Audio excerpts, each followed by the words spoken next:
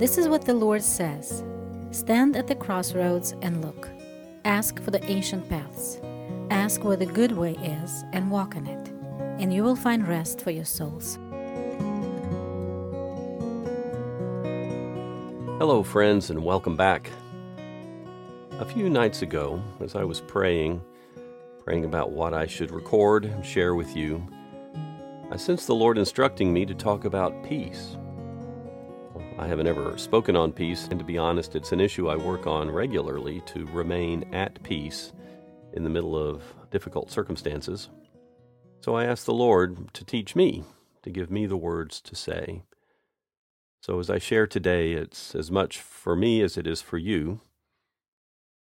And I felt like God wants me to focus primarily on His Word, not what I say or what other people say about it, but what does God have to say about peace? Though first, I want to talk about this word. It's familiar to us, the Hebrew word shalom.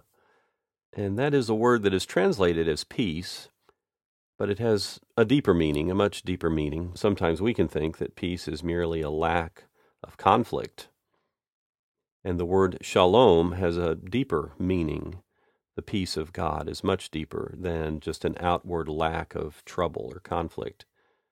It means peace. It also means harmony or wholeness or completeness, welfare, tranquility.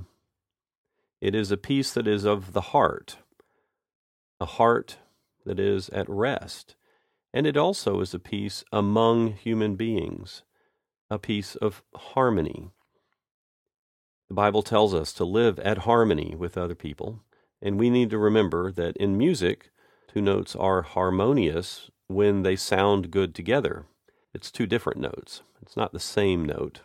So we don't have to be the same as everyone around us, but we need to live together well with the people around us, as much as it's up to us. So God's peace is a peace of the heart, a peace that does not depend on circumstances. Several times recently, it's kind of jumped up to me. I've been on Facebook. I don't use Facebook very often, but I go there from time to time to keep up with people. And a few times I've seen someone, one of my friends, post on there a phrase, something like, "I'm in my happy place." And then there'll be a picture of what is their favorite place to be, their happy place. One friend, it was a classic picture. You've seen them so many times.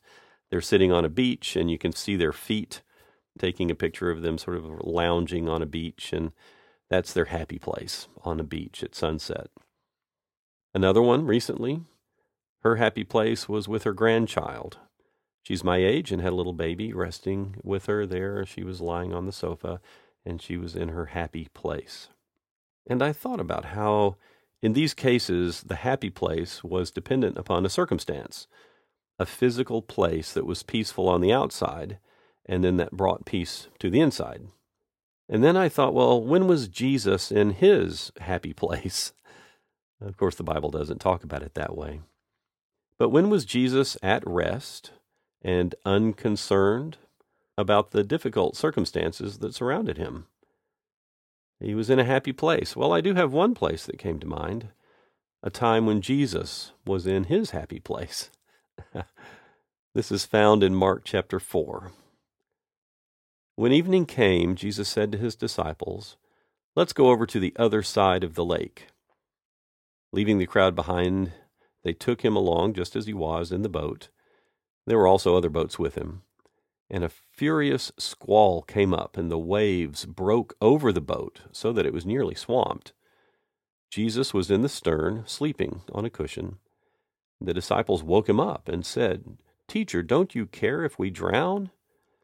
He got up, rebuked the wind, and said to the waves, "Quiet, be still."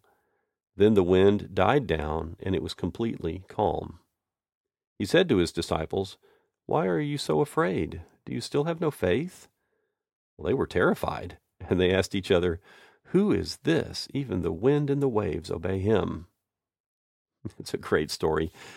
Do you think Jesus was in his happy place?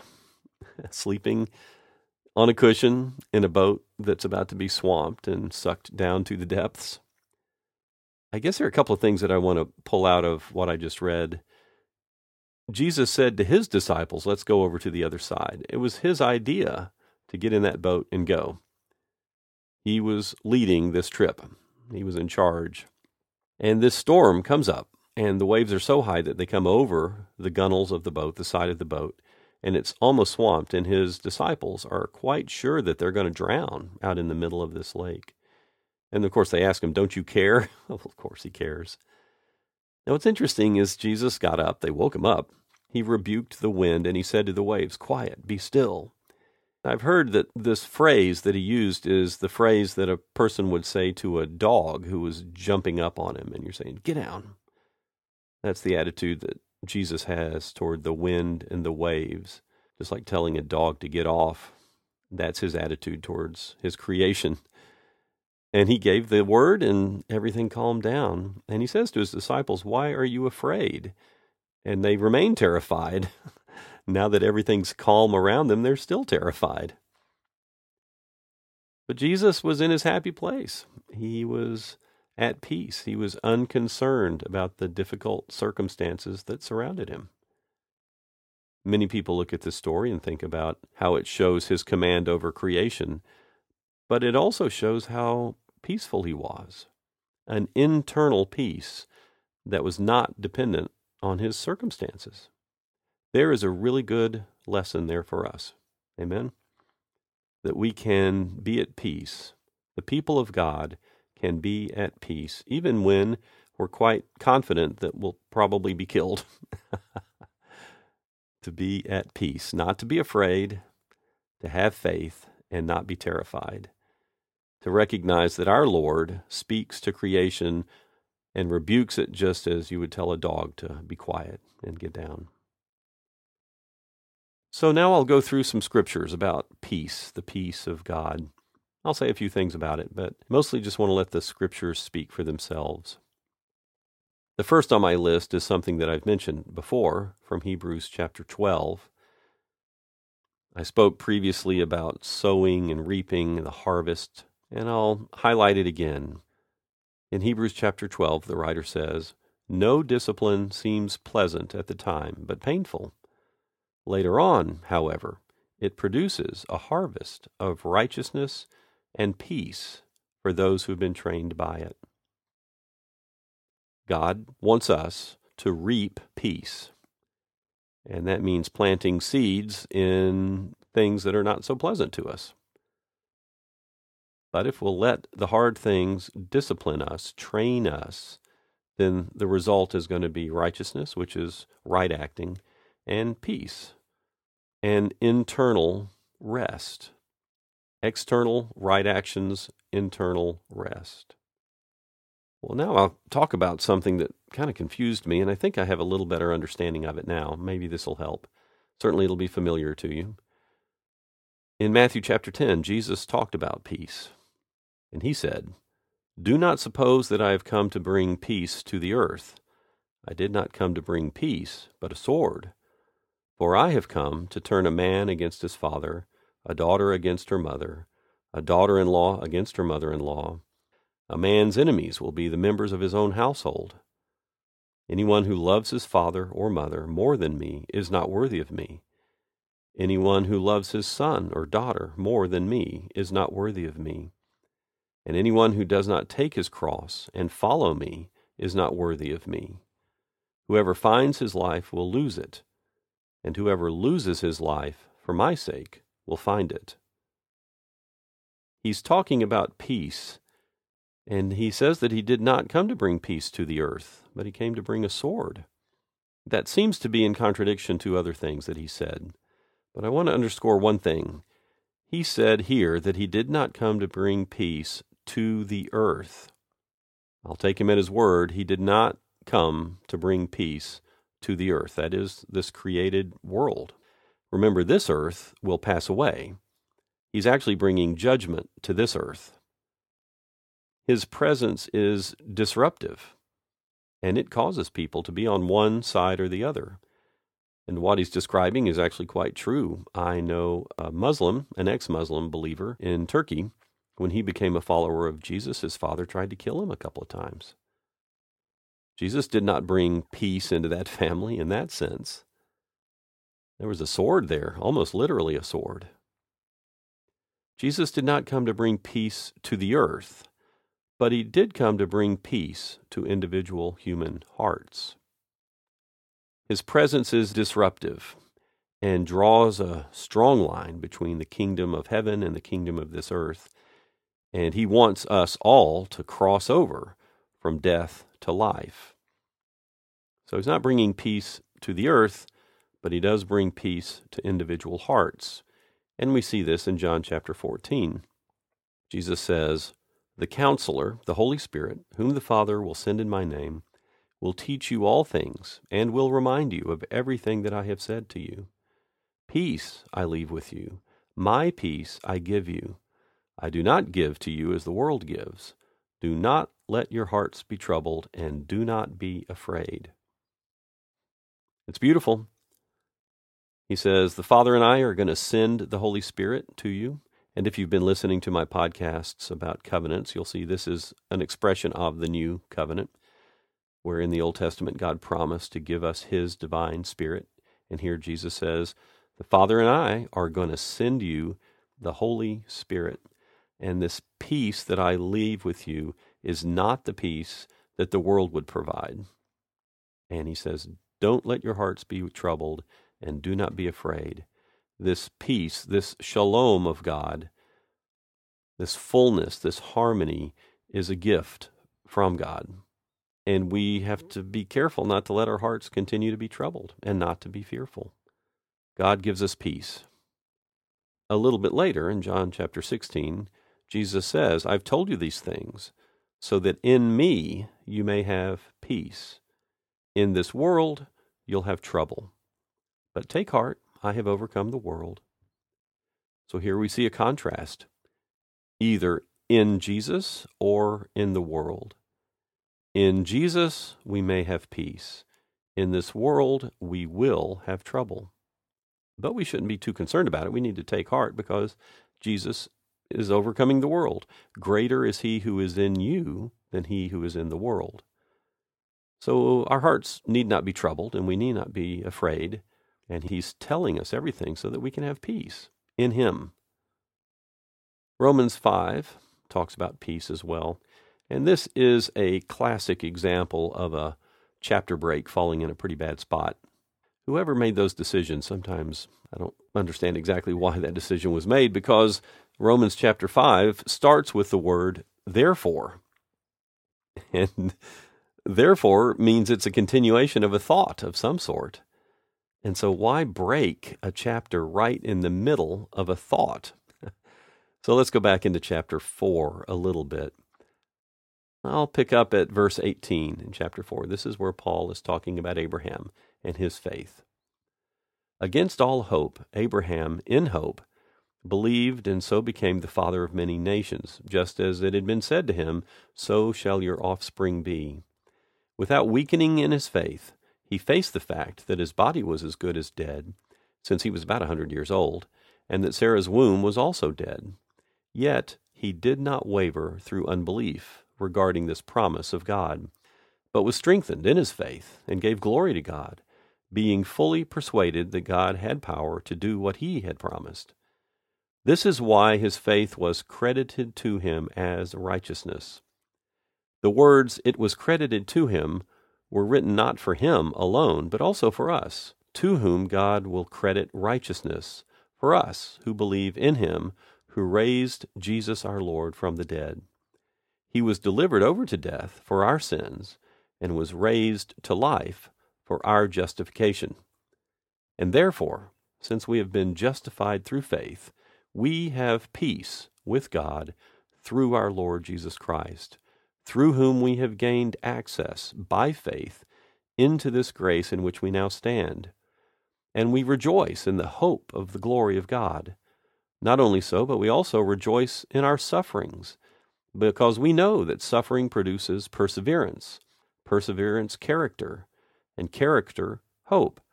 And hope does not disappoint us, because God has poured out his love into our hearts by the Holy Spirit whom he has given us. Well, there's so much that can be said and should be said about this passage, but here I want to focus on peace. Abraham believed God, and his faith was credited to him as righteousness. And that is true for us as well. We are children of Abraham, those of us who have faith in Jesus, who believe in him.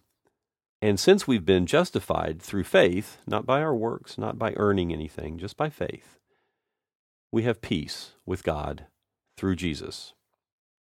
We have peace with God. Amen? That's a beautiful, beautiful thing.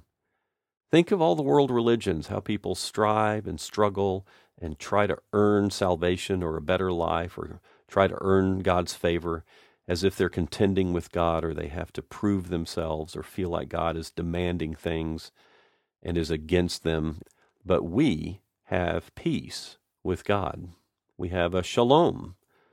We have harmony. We have welfare and tranquility with God. We have peace with him through Jesus.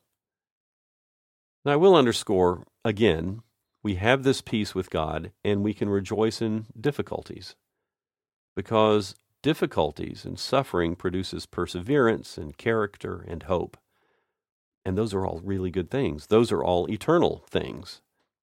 We have peace with God, and we can be happy when we go through hard things. Isn't that something? That is a different kingdom. But remember, as we walk in faith, just as Abraham walked in faith, God is not against us. He's not our enemy. We have peace with him. Next, I want to look at what is surely familiar to you because you've heard a section of this scripture just before I started talking. Jeremiah chapter 6. You've heard my wife earlier. That is, for those of you who don't know, that's my wife reading Jeremiah 6:16 at the beginning of this talk. This is what the Lord says, stand at the crossroads and look. Ask for the ancient paths. Ask where the good way is and walk in it, and you will find rest for your souls.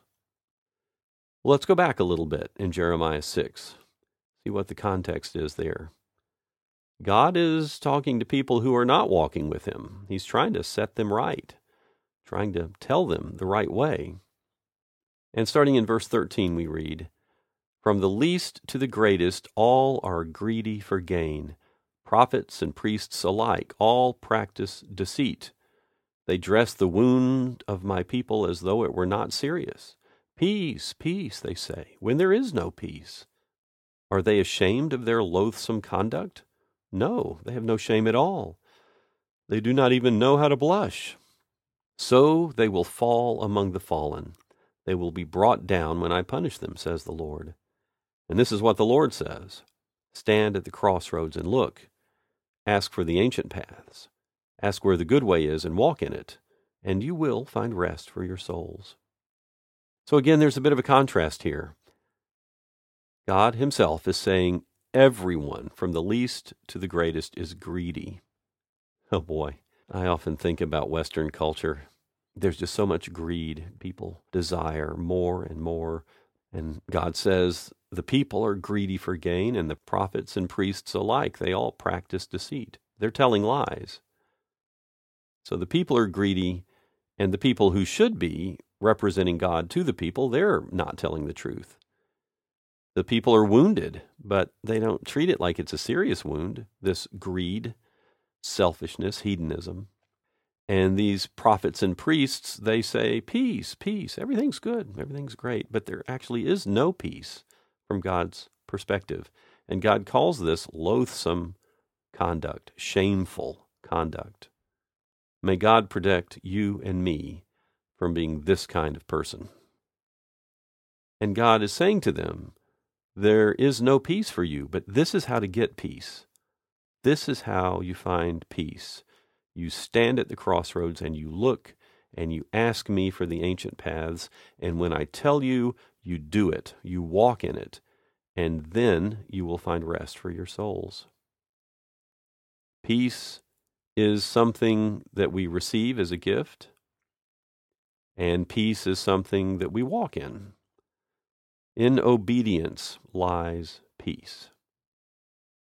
When we walk in the things that God has given us, we will be at peace. Jesus was able to sleep in the midst of a murderous storm because, as he said, what I do is what the Father told me to do, and the words that I say aren't my own words, they're the words the Father has given me to say. He was fully obedient, and so he could be at peace. And we read in Isaiah 26, "You will keep in perfect peace him whose mind is steadfast, because he trusts in you. Trust in the Lord forever, for the Lord is the rock eternal." Amen. God will keep you in peace because you trust in him. The scripture from Isaiah is saying we need to trust in the Lord. He is the rock. There is no other. A little earlier in Isaiah, in chapter 9, something that's very familiar to us. "For unto us a child is born, to us a son is given, and the government will be on his shoulders. And he will be called a Wonderful Counselor, Mighty God, Everlasting Father, Prince of Peace." Amen.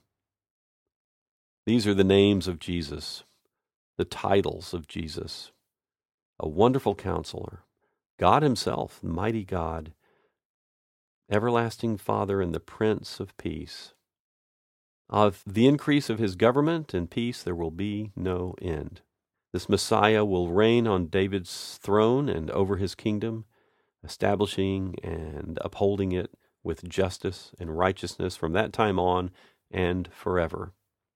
Of the increase of his peace there will be no end. Amen. Proverbs chapter 3 talks about wisdom personified as a female, as a woman. "Blessed is the man who finds wisdom, the man who gains understanding. For she is more profitable than silver and yields better returns than gold. She is more precious than rubies. Nothing you desire can compare with her. Long life is in her right hand, and in her left hand are riches and honor. Her ways are pleasant ways, and all her paths are peace. She is a tree of life to those who embrace her. Those who lay hold of her will be blessed." We need to seek God's wisdom, because the wisdom of God is a pathway of peace, is a pathway of harmony and rest and fulfillment. And Peter writes in 1 Peter chapter 3, "Finally, all of you, live in harmony with one another. Be sympathetic, love as brothers, and be compassionate and humble. Do not repay evil with evil or insult with insult, but with blessing, because to this you were called, so that you may inherit a blessing. For whoever would love life and see good days must keep his tongue from evil and his lips from deceitful speech. He must turn from evil and do good. He must seek peace and pursue it. For the eyes of the Lord are on the righteous, and his ears are attentive to their prayer. But the face of the Lord is against those who do evil." Peter says we have to seek peace. We have to pursue it. So these three things come to mind as I've spoken about peace. Peace is, first of all, a gift, something that God gives. Peace is also a result. It's a part of a harvest, one of righteousness and peace, as we allow hardships, discipline, to do their work in us. Peace is a gift. It's a result, and it's also something to be pursued. So in each of these aspects of peace, as a gift, as a result, as something to be pursued, we are to be active. We need to receive the gift. If someone offers a gift, our action is to take hold and receive that gift. We don't work for it. If we worked for it, it wouldn't be a gift, it'd be wages. But God's gift of peace is something we need to take hold of. We need to receive it. We also need to be active in this result aspect of peace. We need to be the ones willing to plant those seeds that lead to harvest. And in this case, in Hebrews 12, we need to allow God's loving discipline to do its work within us. We need to plant that seed that later will lead to a harvest of righteousness and peace. And as we just read, Peter saying, we need to make an effort to live at peace. We need to seek peace and pursue it. It's not going to come naturally. Peace is something that we really have to work at. We need to be actively receiving the gift, actively allowing God to do His work through the hardships that He allows in our lives. And we need to be actively seeking and pursuing peace. And now, friends, I'll close. And it is God's desire for you, and I pray this for you now. The Lord bless you and keep you. The Lord make His face shine upon you and be gracious to you. The Lord turn His face toward you and give you peace. Amen. Jesus said to His disciples, "Now that you know these things, you will be blessed if you do them." Thank you for listening, and God bless you all.